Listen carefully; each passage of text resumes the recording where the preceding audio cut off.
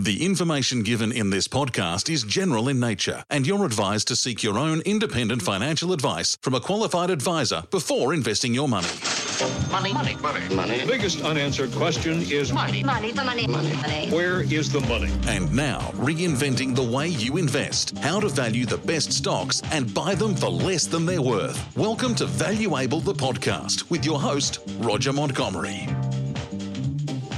Hi, I'm Roger Montgomery, and welcome to this episode 4 in our Valuable podcast series, How to Value the Best Stocks and Buy Them for Less Than They're Worth. Well, in the last couple of episodes, we've covered a few basic concepts and we've simply introduced them.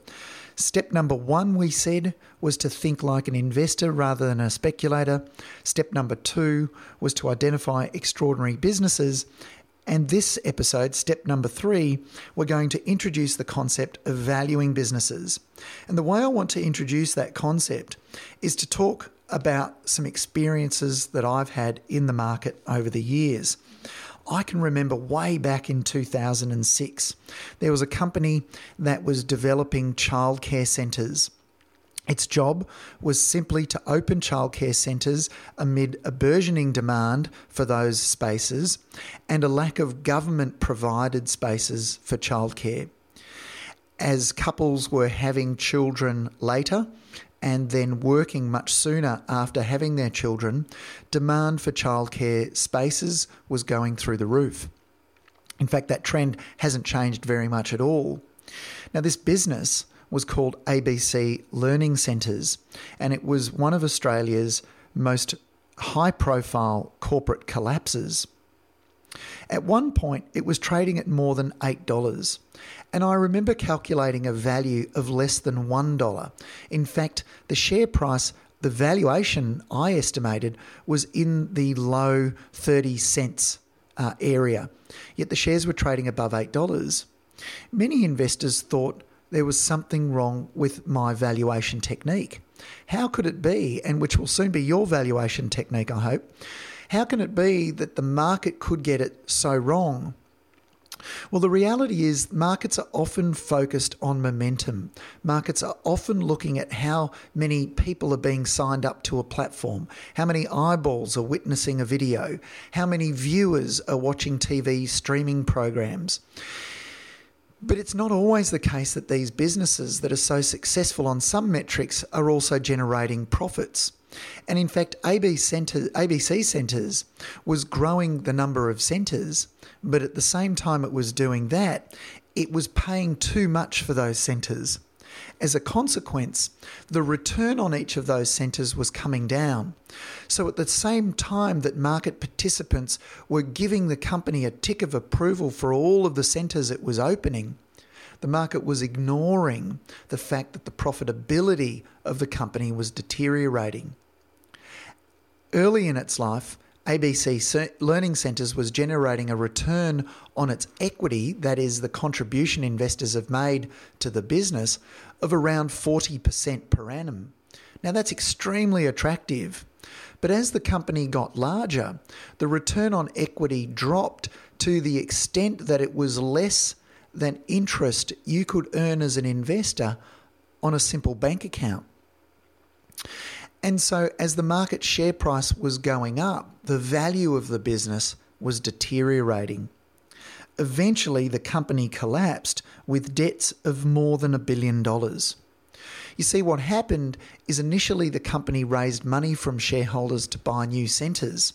And remember, it was investing in those centres at higher and higher prices.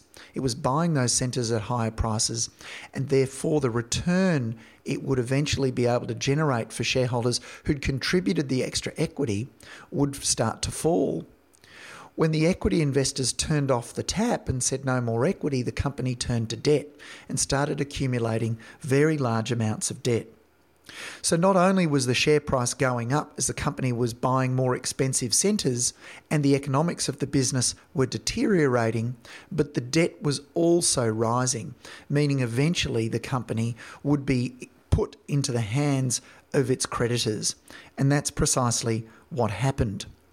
Now, Shortly after the share price was at $8, it dropped to about $7.40 or thereabouts, and there was a sovereign wealth fund that took up a placement when the company was raising capital at about $7.40.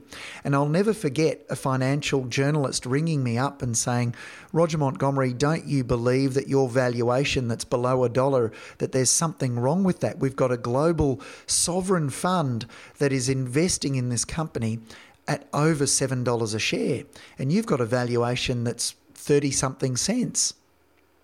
My response, I'll never forget. It was that stupid people live in all different countries, not just in our country. And you will find that as a value investor, the cycle of stupidity, the cycle of hype, the cycle of hope repeats over and over again. So that's one story where I can demonstrate that there's merit in avoiding companies that are overpriced despite their popularity. And remember that quote from Benjamin Graham, or this one. In the short run, the market is a voting machine. In the long run, the market is a weighing machine. Now, that might not have been his exact words, Ben Graham's exact words. They were paraphrased by Warren Buffett.